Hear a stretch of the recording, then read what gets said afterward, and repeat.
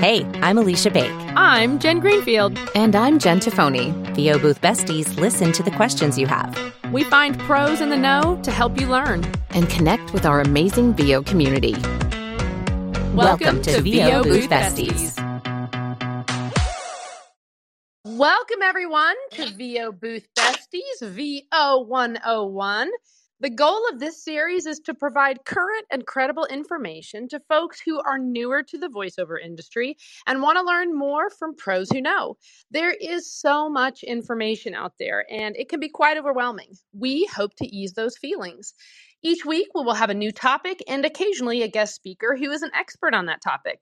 In the meantime, you get us. You can submit your questions through our website, boothbesties.com, or our Facebook group, and we'll do our best to include them in our discussions. A quick bit of housekeeping in order to stay on topic and get as many of your questions answered as we can. We're actually going to keep hand raising turned off. However, the chat will remain open, and this week, AB will be monitoring that. Now, without further ado, let's get started. Over to you, JT. Thank you very much. We often struggle when we're starting in VO to understand what the different genres are and how to fit into them. There are a lot of names that are confusing, a lot of categories that overlap, seem to be the same thing. So we want to break those down, talk about them, dive deeper into them, and then figure out where we fit best and how to figure that out, because that's just as hard. Let's start where a lot of voice actors start, and that's with narration. That was so beautifully narrated, AB. I'm so impressed. So, okay, narration. Seriously, that is a pretty broad topic. Can you maybe help us out a little there? You're right. When I first started, I thought all of voiceover was narration. And I actually used to introduce myself as a narrator to people when they asked what my job was. But theoretically, anytime you're narrating something, it's considered narration. So we're going to break it down quite a bit more. Okay. So raise your virtual hand if you guys have ever heard of David Attenborough. I hope every single person down there raised their hand because he is the voice, the British voice for basically every nature documentary I've ever seen. He does the Blue Planet series and he's just iconic. His ease, his timing, his pace, just listening to him is a masterclass in and of itself on narration. You can also learn about endangered species and how we're destroying the planet at the same time. But I digress. But it's still, so thinking documentary, right? So storytelling, that's a type of narration. Another area of narration that I'm actually considering getting into is audio description. And this type of narration is in the same lane like as documentary narration, but it is more of a supporting role. AD is geared towards the inclusion of partially sighted or blind viewers. AD narration supplies the description of what a viewer would be seeing, the action that's happening with the film or show, but without interfering with the dialogue. So it's kind of a subtle commentary like on what you're seeing. Now, one of the most common forms of narration is audiobook narration. There's both fiction and nonfiction, children's book, novels. It can be romance. It can be just endless, anything that's been written, right? And in fact, we'll be doing a series on this genre in a few weeks with a coach and I think 2 or 3 actual audiobook producers from big publishing companies. So you'll want to check in on that. But in the meantime, audiobook narration is a neat genre as it can provide you with lots of acting challenges and nuance. What I mean is that fiction, for example, may give you a chance to use multiple character voices, and you would want to be coached on that, by the way. Maybe you have to confidently and convincingly provide efforts. Efforts are like sexual moans if you're doing a maybe erotica book, because that's one of your audiobook genres, folks. But you need to be able to confidently do those things. You may also find that you have to collaborate with other actors. They often call these multicast audiobooks. while nonfiction is a bit more straightforward, with less emotion, a little more matter of fact. And there's a lot of prep time, understanding, and JT will touch on this later with corporate narration and medical narration, but you got to know how to say characters' names, first names, last names. Maybe they're from a different country, maybe, and you also need to be able to edit. A lot of audiobook narrators have skills in editing their own, doing punch and roll or any processing. A lot of times that falls to the audiobook narrator. Okay, so that's audiobook, documentary, AD. So over to you, JT. All right, so then we get to the business side of narration. We have corporate narration, industrial narration, medical narration, museums and tours. Those are a form of narration. Children's narration. Something else that might fall under narration is guided meditations, sleep stories. And so let's break those down a little bit. E-learning encompasses a lot of those things too, because it just depends on the company that you're doing the e-learning for. Corporate narration is going to be your new employee training or your health benefits training for the year. The service department at Kia has a new computer system that they have to use. And so you're training the service department how to use those things. Industrial narration, how the machine operates, how the process works. For example, I did a whole series for a company called Craftco, who make petroleum products for patching roads and the equipment that you need to spread that stuff. And so there were actually 3 separate series. There was one for the sales department, one for people who are going to purchase any of the gear and equipment, and one for how to use all of the gear and equipment. So they're all corporate, but they're also industrial and they're also sales. Medical narration is just what it sounds like. It can be describing a product. It can be the ISI or important safety information, which is incredibly boring, but necessary because of FDA regulation and full of big words. And so that carries a nicer paycheck than your average narration. And please be aware, if you're going to do medical narration, a couple things about that. You do need to be comfortable saying all those big medical things and sounding convincing, because that is generally going to be your audience. You're teaching these people how to do a procedure or how to use a new medication, how to prescribe a new medication. So you need to sound like a peer. If you're not comfortable with that, I suggest don't waste your time. Technical narration can be similar if you're doing a narration for metals, somebody who extrudes metals, and they're talking about the different processes and the different types of metals and the things that are going into it. It can also be a little bit technical, and they will guide you through it. But if you can't make it flow and sound like you are talking about it, it's not going to fly. Museum narration, there's a new exhibit at the Met, and you are going to be the person who they hear when they put those headphones on and walk around through the guided tour and explain each piece. Tour narration, it can be a museum, it can be a national park, it can be an amusement park. Children's narration is exactly what it sounds like, and depending on the age group, you're going to need to read appropriately. You're not going to talk the same way to a 13-year-old as you are a 4-year-old. So some things to consider when you're looking at the specs. AB?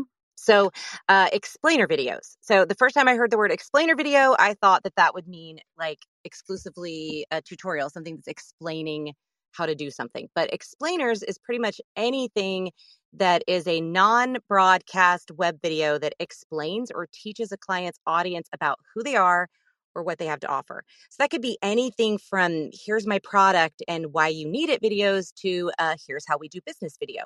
There were a lot of explainer videos during COVID that were here's how we're protecting you. Here's how we're keeping you safe. You might think of them as informational videos. You'll find a lot of these videos labeled as animation because they typically have not typically, but sometimes they're animated. And so if you're like me and you don't do animation, don't leave it off your P2P keywords and stuff, because sometimes it's just an animated video, but it's informational text, which is a lot of fun to narrate. Something similar is instructional or tutorial videos. So what I initially thought it was, right? Like how to use our website, or how to program your smart bulbs, or how to program your new vacuum cleaner, those like floor iRobot vacuum cleaner things. Oh, I had something to add to that.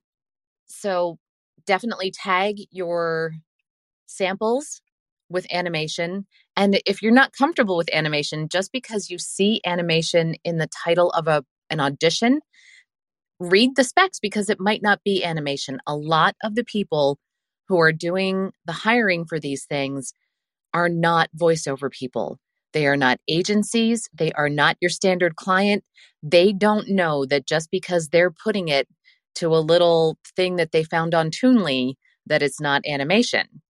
So, you have to consider your buyer in that situation. It says animation because in their mind, it's got a little cartoon person whose mouth is moving and your voice is coming out of it. It's not animation. Yep. And to that point, it also doesn't mean character. AB, wouldn't you argue that when it comes to explainer, it's very, I'm going to say the C word, conversational, that it's very relatable.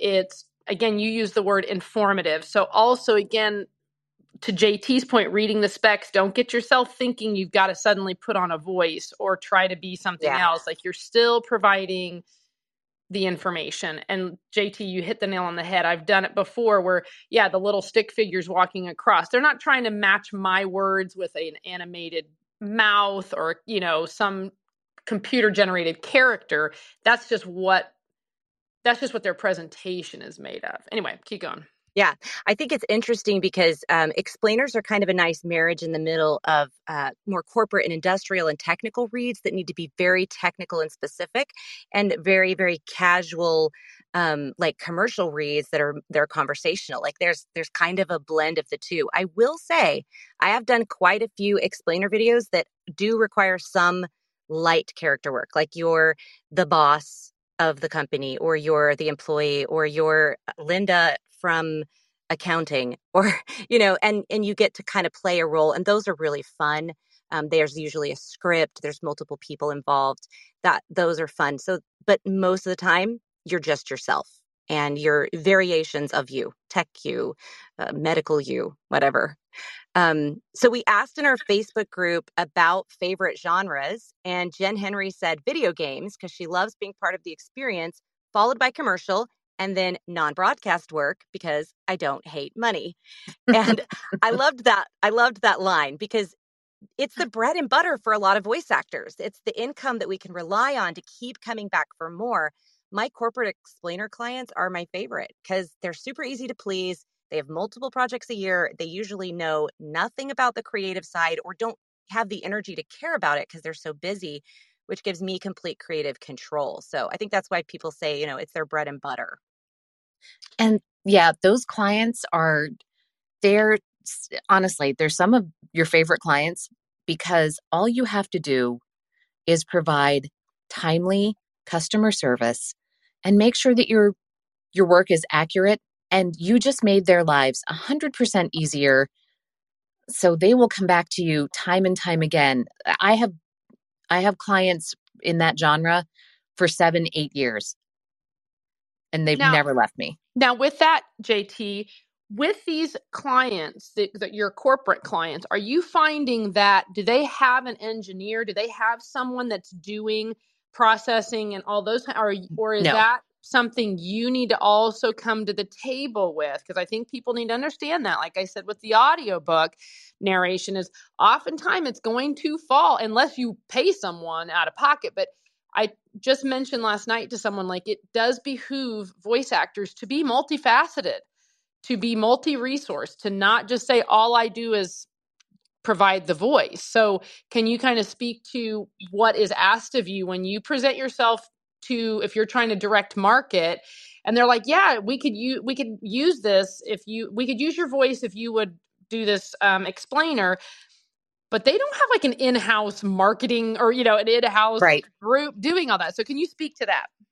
Yeah. So most of the time You're going to need to be able to just lightly process your voice, be able to take out the pops and clicks and breaths, because in a corporate video like that, the breaths generally are not so acceptable because they're not listening to you talk to them. They're listening to the information, and that can be distracting. So you've got to have some basic editing skills for that. And you also need, most of the time, to be able to split the files and save them individually per script. So they're going to have the script, they're going to have each slide in a separate, sometimes it'll be in a box, sometimes it's just in a row, but each one is going to have its own label, and you need to be able to save it into a folder labeled exactly the way the client wants it, so they can pop it into their PowerPoint or whatever presentation software they're using. And that's it. That's all they're going to be able to do with it. They're not going to know how to edit it in most cases. So for sure, you've got to have those basic editing skills. Yeah, I think that brings up a good point too, because when it comes to things like pickups, commercial clients or creative teams, production companies or producers, if they send you a pickup or a change, they just want you to send them back just that line. But if you're dealing with corporate clients, they need you to drop it back in, match it, level it, and trust me, you want to do that for them, because if they try to do it themselves, it doesn't sound good.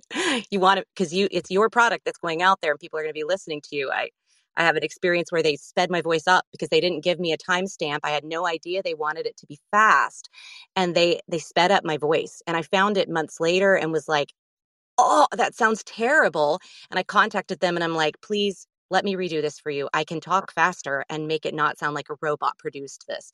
And luckily they did, and I was able to replace it. But yeah, they want you to be able to make the edits and everything and send them fully ready to go drop-in files. Yeah, that's a great point with the edits too, because oftentimes one of the clients that I have is a private jet company. They actually own 3 different private jet companies under one umbrella. So I do the training for all 3 of the companies. And because we've been working together so long, it's often just a matter of updating a couple things every year instead of reproducing the entire training. So they know that they can come back to me. I can change that one term or that one definition, or just add a sentence if they need it for HR, put it in, send it back to them, and they can pop it right back in and know that it's going to sound the same. So consistency is super important. It's important for you too, because you don't want to be trying to mess around with levels and do I sound the same every time? And am I the same distance from my mic every time? And your tone might change depending on who the client is. Listen to the file that they sent you that they need you to replace part of so that you can match the tone and pace. But ultimately, your audio's got to match so that it's not a glaring, I'm talking about this thing. And then I bet that, and then, it's not going to fly. You're not going to keep that client. But the easier you can make the process for them, the more likely it is that they're just going to stick with you and refer you to friends, which is beautiful when you get that email saying, "Hey, I know so-and-so at this company, and I heard that you're great with this, and I'd like to hire you for my project." Yay. Thank you, client. So, as AB said, Jen Henry was like, yeah, this is bread and butter, the corporate stuff. But I think a lot of times we as voice actors or newer voice actors are like, yeah, but if I do commercial, like that's where the money's at. It's just going to be big. But another part to circle back to what we're talking about today are genres. And one of the things we're talking about, these are non-broadcast categories. So basically anything that doesn't have paid reach. So if you voice a video and it lives on a company's website, okay, they're not paying for it to be shown to customers through social media, for example. So that would fall under non-broadcast. They may use it for corporate social media and call it organic reach, and that's fine. But understanding that this one is about consistency and quantity of clients to help build up, again, that bread and butter, that relationship, that consistent work, but to not confuse it with, oh, I should be making, if this is going everywhere, all these different places, I should be making this certain amount of money, but understand this is non-broadcast. So they're paying you to voice the thing, introduce, hey, welcome to our website. So glad you stopped by. That's not paid. That's going to be non-broadcast, and that's just going to live on their website as an example. So, JT, why don't you keep going with that? Right. So that's what falls under organic reach. They can use that on their social media, on their own website, on their social media page. If I record something for Microsoft and they put it on the Microsoft website, they put it on the Microsoft YouTube channel, they put it on the Microsoft Facebook page, that is still non-broadcast. That is organic reach. And those things can be used in perpetuity. So we talked about in perpetuity versus buyout with Rob a week or so ago. That's totally fine. Those things carry a smaller price tag. Those are nice, consistent clients if you can get them. Organic reach means they're not paying to have it put on there. They're not paying for it to be on a Hulu ad or a television ad. And it's also really important to document things like that, because sometimes the client may decide that they really like your voice. And, if we take part of that, we can make a commercial out of it and use it for paid usage and turn it into an ad on YouTube or an ad on Instagram or an ad on Hulu or an ad on Facebook, like in between things on your feed. If they do that, they should pay you, because that is now paid usage. So document when someone says in perpetuity and you agree, make sure it's in writing and they understand that if they decide later to take that and use it for any form of paid advertising, that comes with an extra cost to you. Yeah, because that's when you can get into it, cutting into your exclusivity and other things. So I typically just include a line in my contract or invoice that says the voice is to be used for unpaid, non-broadcast use only. And what we've talked about in the past is if it comes back, and let's say somebody does use something, you don't find out about it, you get a job working for Apple and they find out that you had this tech read that went out 6 years ago that they're playing now as a commercial, it's not on you at that point. It's on the company that used your audio illegally. So because you'll have that contract and that documentation that you did not give them the right for that. So you just want to make sure that you're covering your bases and always put it in writing. If you're not comfortable with contracts, put it in your invoice. That is an appropriate documentation. You can just email about it, but we recommend that you include it in something official like an invoice or a contract.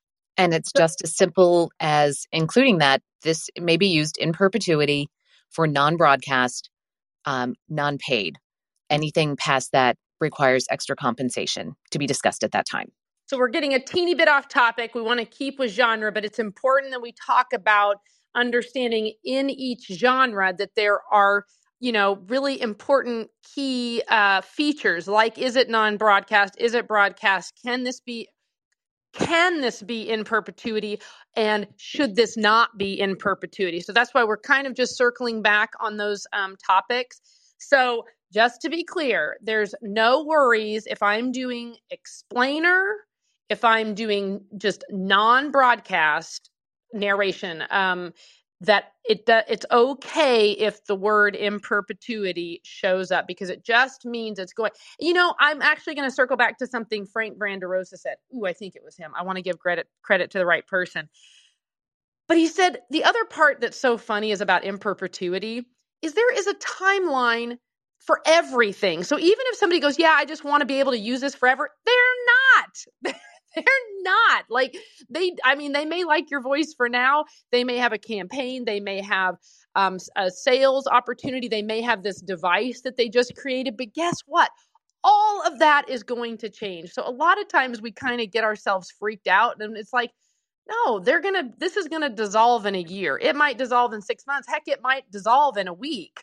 So I think although it's important to document, like AB and JT have both emphasized, also don't be so, is it ego? Don't let it stress you out. Don't let it stress you out. Don't assume that like, oh my gosh, I'm really giving away for life. It's not. It's just the easy way of saying we just want to use it for a while.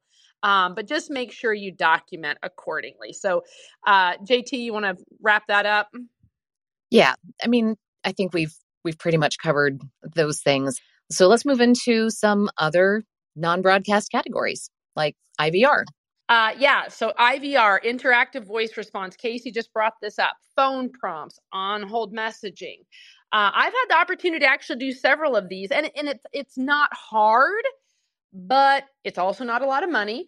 But this is back to what we've already been talking about, is you build a relationship with the company.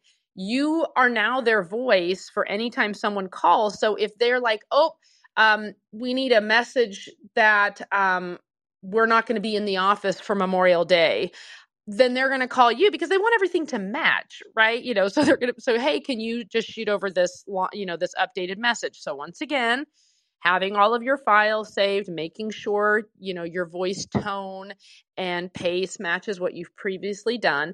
But also there is, like, for larger companies, they have a software program that they upload it to. It's not just them taking your voice and then just it magically goes into the phone system. So there are some phone messaging services that you have to actually do a special compression. You have to edit the audio file into a ULAW file.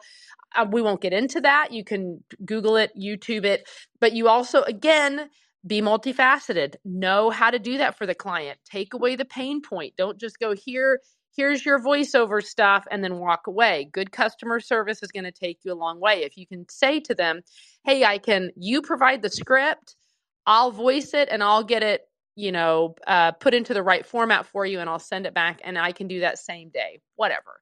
On hold messages can be a very consistent, not gold mine, but a very consistent form of income. I had a Volkswagen dealership that I did a new on hold message for them every month. And I kid you not, for 18 years. 18 years. They still have my voice on there. They just don't update it monthly anymore, which is totally fine. And that for me involved full production. I would put the music bed in. I actually wrote the on hold message for them every month, produce the audio, put it with the music bed, donut the music up and down underneath it, and would send it to them. I mean, I worked with them so long, the first couple of years were on cassette. I would mail them a new cassette every month for their on hold message. So my point is, you build a relationship with somebody like that, and it's really nice and consistent. Oh my gosh, are we at the half hour already? Yes, let's do a quick room reset, guys. Yeah, we're really good at talking, apparently. I don't know. Who would have thought? Shocking. Hey, so everybody, we are at the half hour. Let's do a quick room reset. If you've just joined us, we are VO Booth Besties, and this is our VO101 series where we discuss fundamental topics about getting into the voiceover industry. And today we're discussing different genres of voiceover. Thanks for joining us. Now, JT, how about we get to e-learning? Okay. E-learning is very similar to what we were just talking about. As far as you're going to get the script, it's often going to be broken down by section. They are generally going to have it put into a PowerPoint for their people or, some similar program. Consistency is very important. Those e-learning clients will also come back to you for years at a time because it's often not just that one project. So some of the subgenres there, you can have e-learning for any grade of school, of college, preschool, but it's not just school, it's also employee training. Like I mentioned earlier, the Kia service department, that's e-learning. These guys are going to have to sit down and listen to this presentation to learn the whole new software thing that they brought in for the car dealership. Looking for work in those genres, a lot of them are going to come through the pay to play. It's also an opportunity every time you go somewhere and have an interaction with an owner or manager to strike up maybe a conversation especially if you have called a business, back to the IVR real quick. If you've called a business and their phone message is terrible or they don't have one, take a minute to offer to talk to them about getting something that sounds better. Just be careful, because if they're the person who recorded it, you may really offend them. I've done that. But I think you don't notice. I would notice the voice was similar though. Yeah, it's not always, because they step into that who would they think they're supposed to sound like voice that we do, right? but yeah, no, it's a good way to like reach out to their marketing department or to their business manager and just offer, but it's all in how you word it. You know, you can't be like, I noticed your on hold message is terrible, right? Like, it's all in how you word it. Well, you can always just say, so who does your on hold message for you? There you go. There you go. Oh, it's me. It's Jane in accounting, right? Like, it's one of the other things about e-learning is the business side of it can also incorporate like the tutorials we talked about earlier can also be considered e-learning. So it's when you're applying for jobs and you're looking at the specs, just read them really carefully and make sure you understand. E-learning is going to be typically more someone talking to a peer in our current state. Like, it's not going to be as conversational. It is going to be conversational. It's not going to be as professorial, like talking down to someone, right? Like, it's going to be more precise. Let's talk about the fun stuff. Can we talk about the fun stuff? Yeah, let's move on. Two genres a lot of voice actors get really excited about. I am not one of those voice actors, but they really get excited about animation and video games. So Jeff Burns said on our Facebook group that his favorite genre was animation and video games because it's like playtime in the booth to inhabit these worlds, whether it's something incredibly cartoony or something more on the grounded side. And Rama Rodriguez said, video games. She said, I'm a Gen Xer, having witnessed and played through the evolution of video games from Atari to PS5. From a graphics and gameplay standpoint, has been nothing short of amazing. And then you add voiceover to that with the amazing talent out there telling these stories and creating such a great gameplay experience. My goodness. So I'm going to turn this over to NJ. Yeah, I'll admit I'm in this group too. Jeff and I saw each other over the weekend, and we can bond over this. In fact, I also just recorded my animation demo when I was in LA this past weekend with Lori Allen. It was awesome. But animation seems simple enough. But it is not just about making silly voices. These characters have to be shades of you. Lori says that, and I love it. So if you're not in there, it's not a believable character, and you need to be able to find the voice, whatever you're doing. You also have to be able to sustain it, possibly for a long time. So if you're able to just do something silly for like a minute or a few lines, but you're like, there's no way I could do that, or my voice would be trashed if I did that for an entire show or film, you need to be mindful of that. Animation often requires great improv skills and comedic timing. AB, would you like to give us an example of funny improv real quick? I think no, AB, all know I don't improv.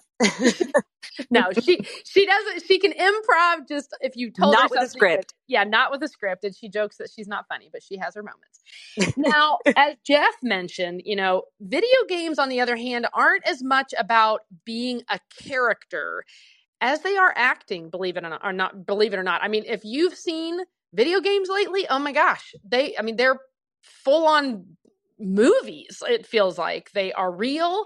They have a storyline. There's monologues that are happening for some of these characters.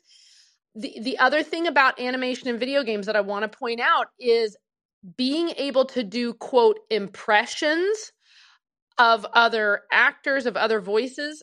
Although in theory, you're like, that's awesome. That actually doesn't book you the job, because in everything, we beat this horse to death. We want you. The casting, they want you. So they don't just, if you can do Donald Duck, cool. But you know what? First of all, somebody else is already doing Donald Duck. They don't need you to do Donald Duck, so find your character voices for both animation and video games that are shades of you.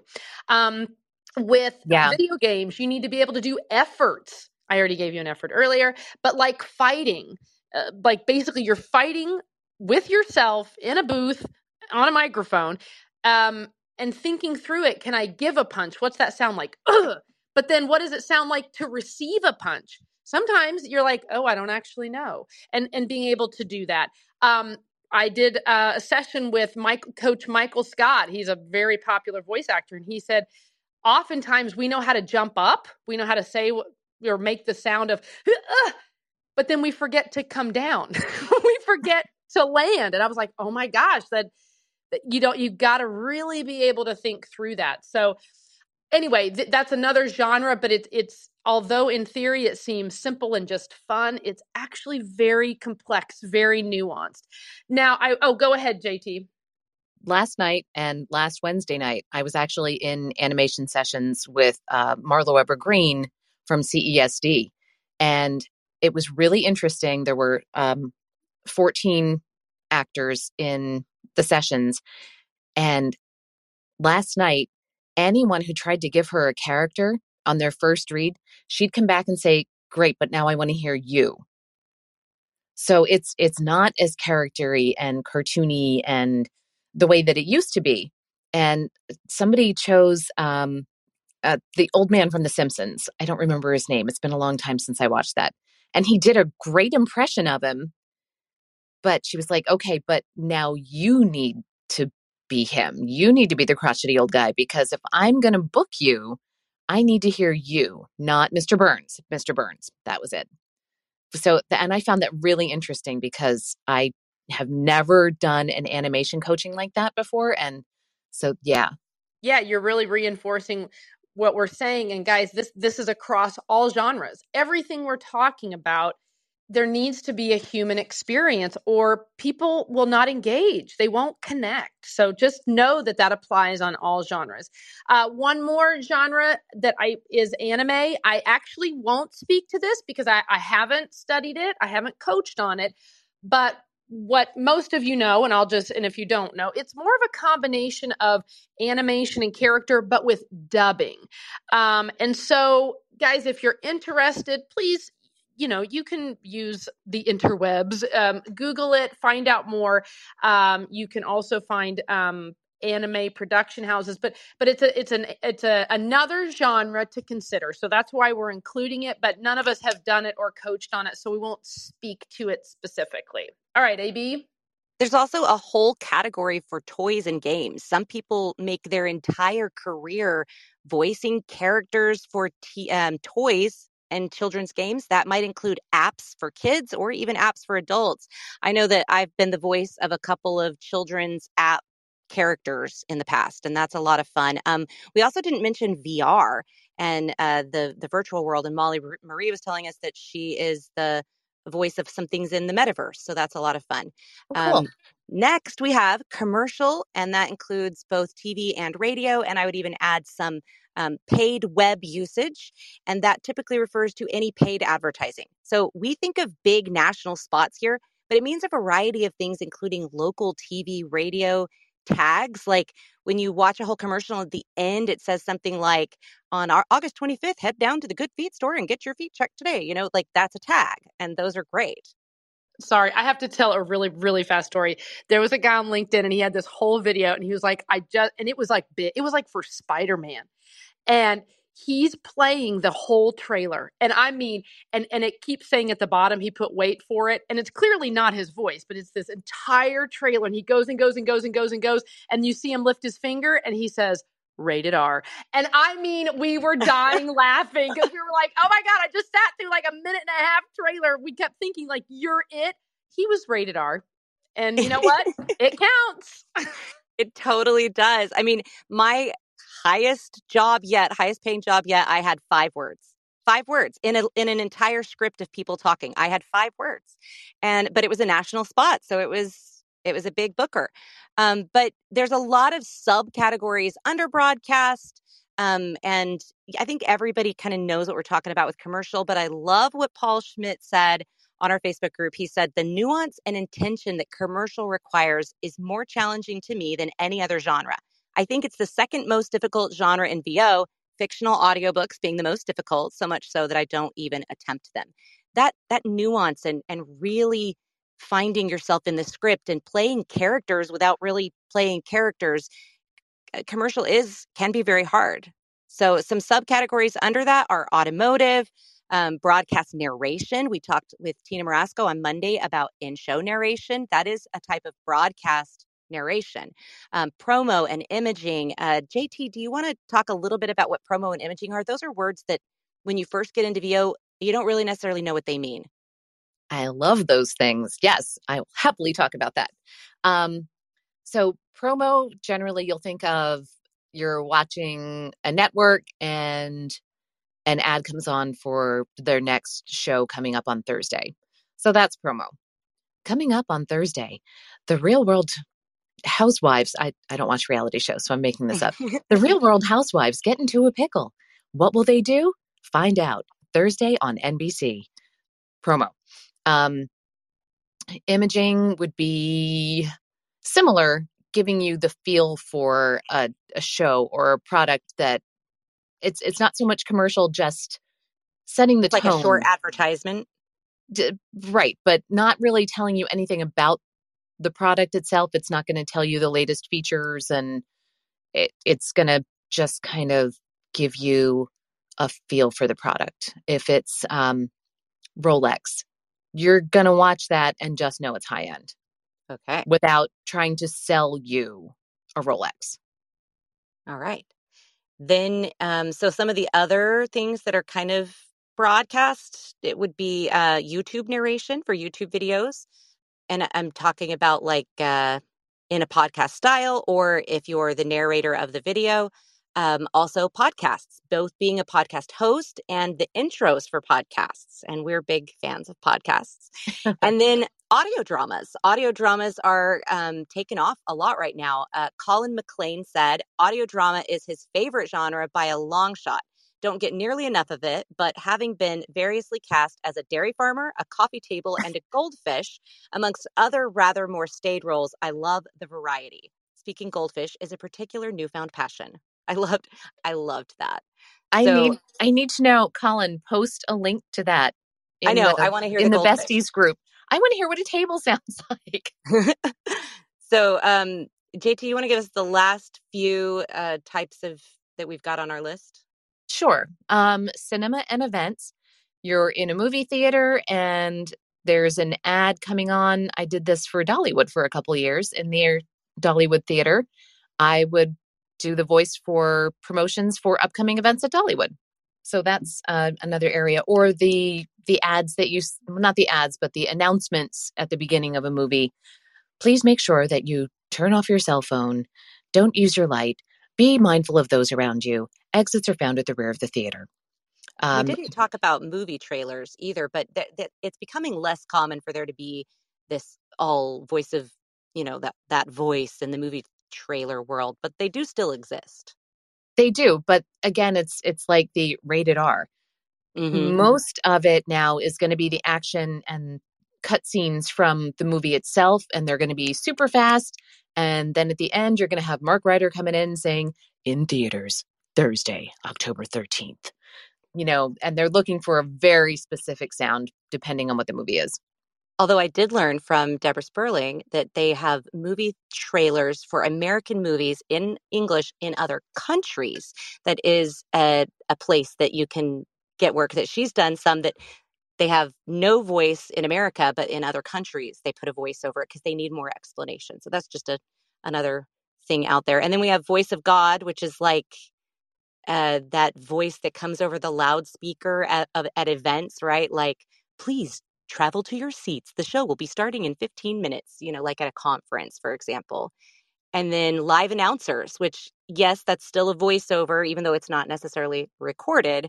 It's announcing people's names and who's coming to the stage. And it can be super fun. I've never done it, but I've heard that it's a lot of fun to be a live announcer. Now, but the thing there is that oftentimes on pay to play specifically, when they say live announcer or voice of God, it's often pre-recorded. So Yes. While you're going to be at the Emmys and the Grammys and the big award shows, actually standing backstage in front of a microphone and doing that live, no pressure. Most of the time it's recorded. Most of the time it's recorded. I've done a lot of award shows that I just record the voice and they play it in the theater. Yep. So how do you choose?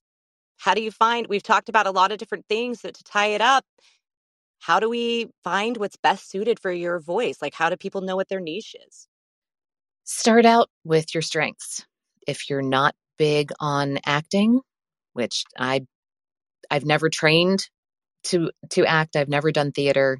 Not high school doesn't count for me. It doesn't. I mean, some people go on from there. We didn't have the best theater program. So, animation and video games are probably not for me. If you worked in the medical field in the past, medical narration and e-learning and tutorials could be fantastic for you because you're already good at pronouncing really difficult things.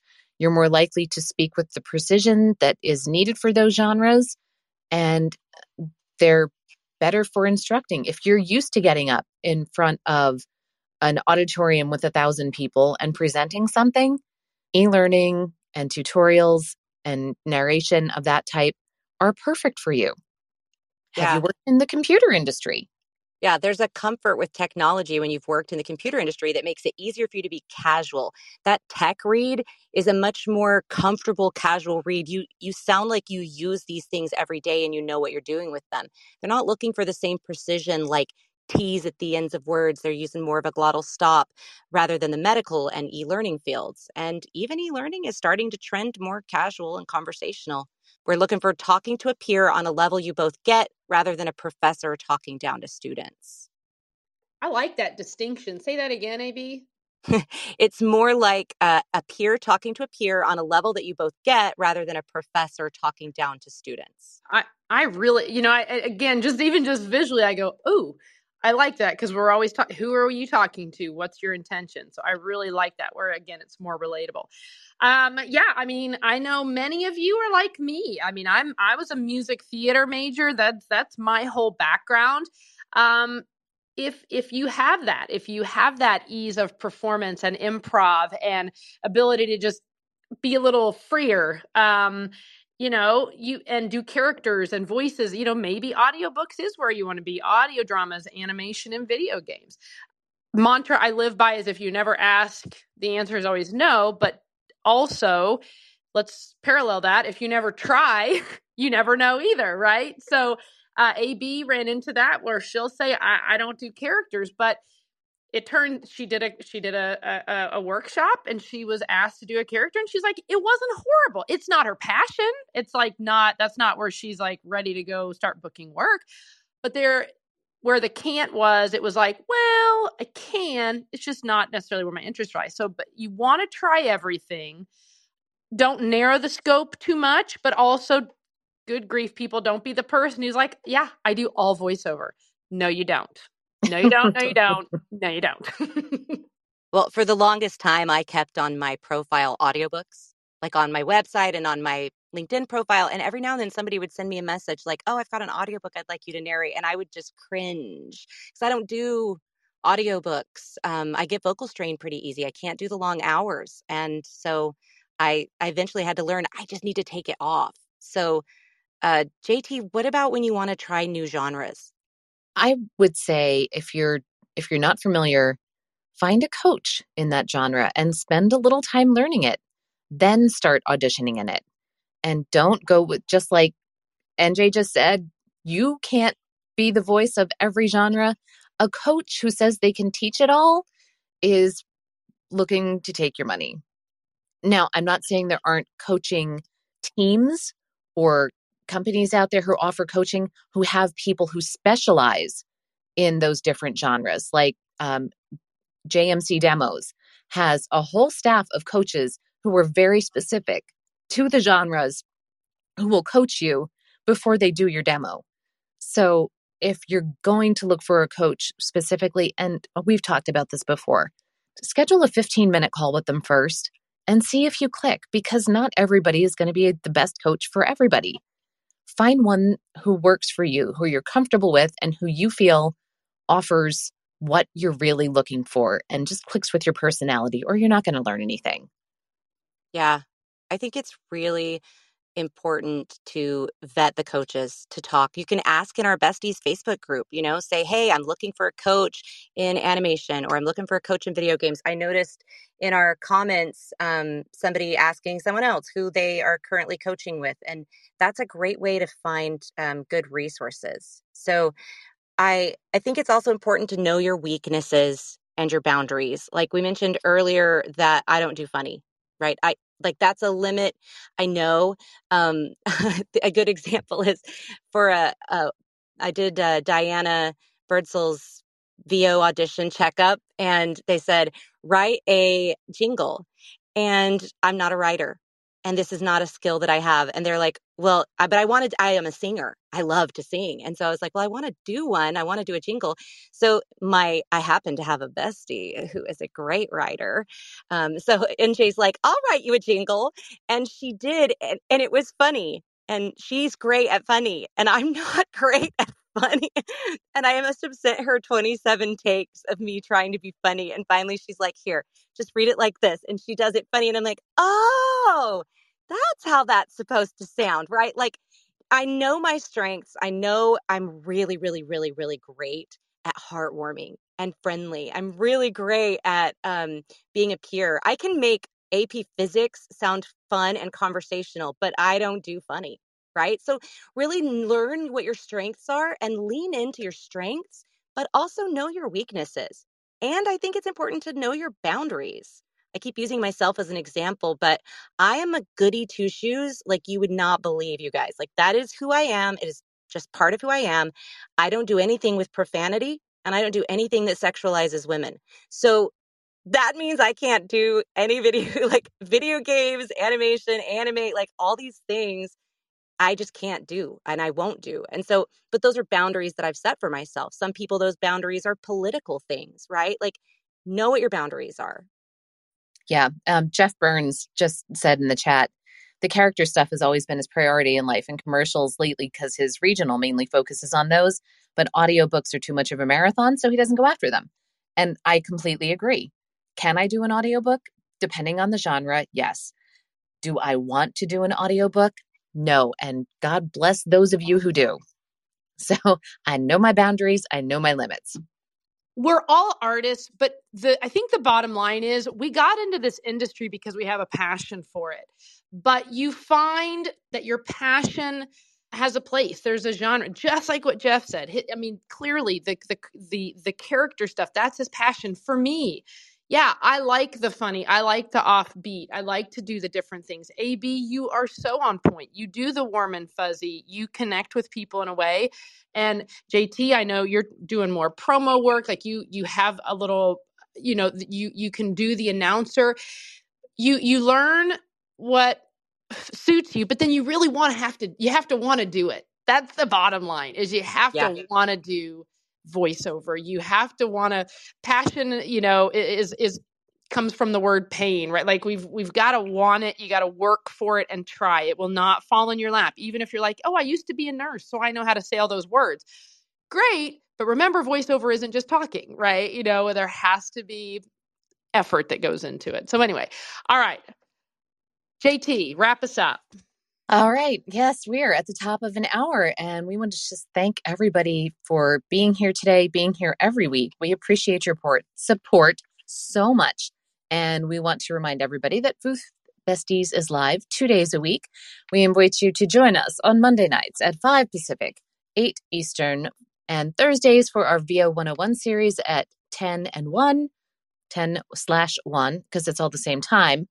And meantime, be sure to connect with each of us on LinkedIn, join the VO Booth Besties Facebook group.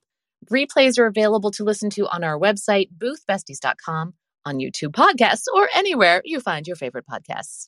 Be sure to share your comments, like, and subscribe, you guys. This actually really helps us when you add comments and thumbs up or like and subscribe to our podcast. Even if you listen live, go over and do us that favor. It helps us out. Sign up for the VO Booth Besties Monday newsletter so you know what's coming up in the week ahead. And you'll find discounts from our affiliate partners there as well. Like Tina Marasco just added a 10% off discount if you want to buy her VO library. Yeah, we've got Paul Schmidt on there. We're working with George the Tech. We've got some really great people that are supporting what we're doing, and in turn want to help you guys and help save money for you if you're interested in. So Monday is a holiday. Guys, take the 3-day weekend. I hope you guys chill and hang out with family and friends, or sit alone. No, don't be alone. We're already alone in the booth all day.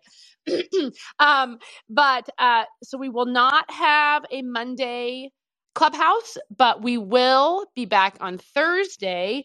And as part of our VO101 fundamental series, right, learning about VO, we're going to start talking about websites and web design. So we hope you'll join us. And in the meantime, guys, thanks for being here and have a fabulous day. Hey, everybody. Thanks for listening to another episode of VO Booth Besties. Be sure to subscribe to our podcast. Well, pretty much anywhere they're playing podcasts. And follow us on Instagram and Facebook so we can keep the conversation going. VO Booth Besties. Yeah, it's a thing.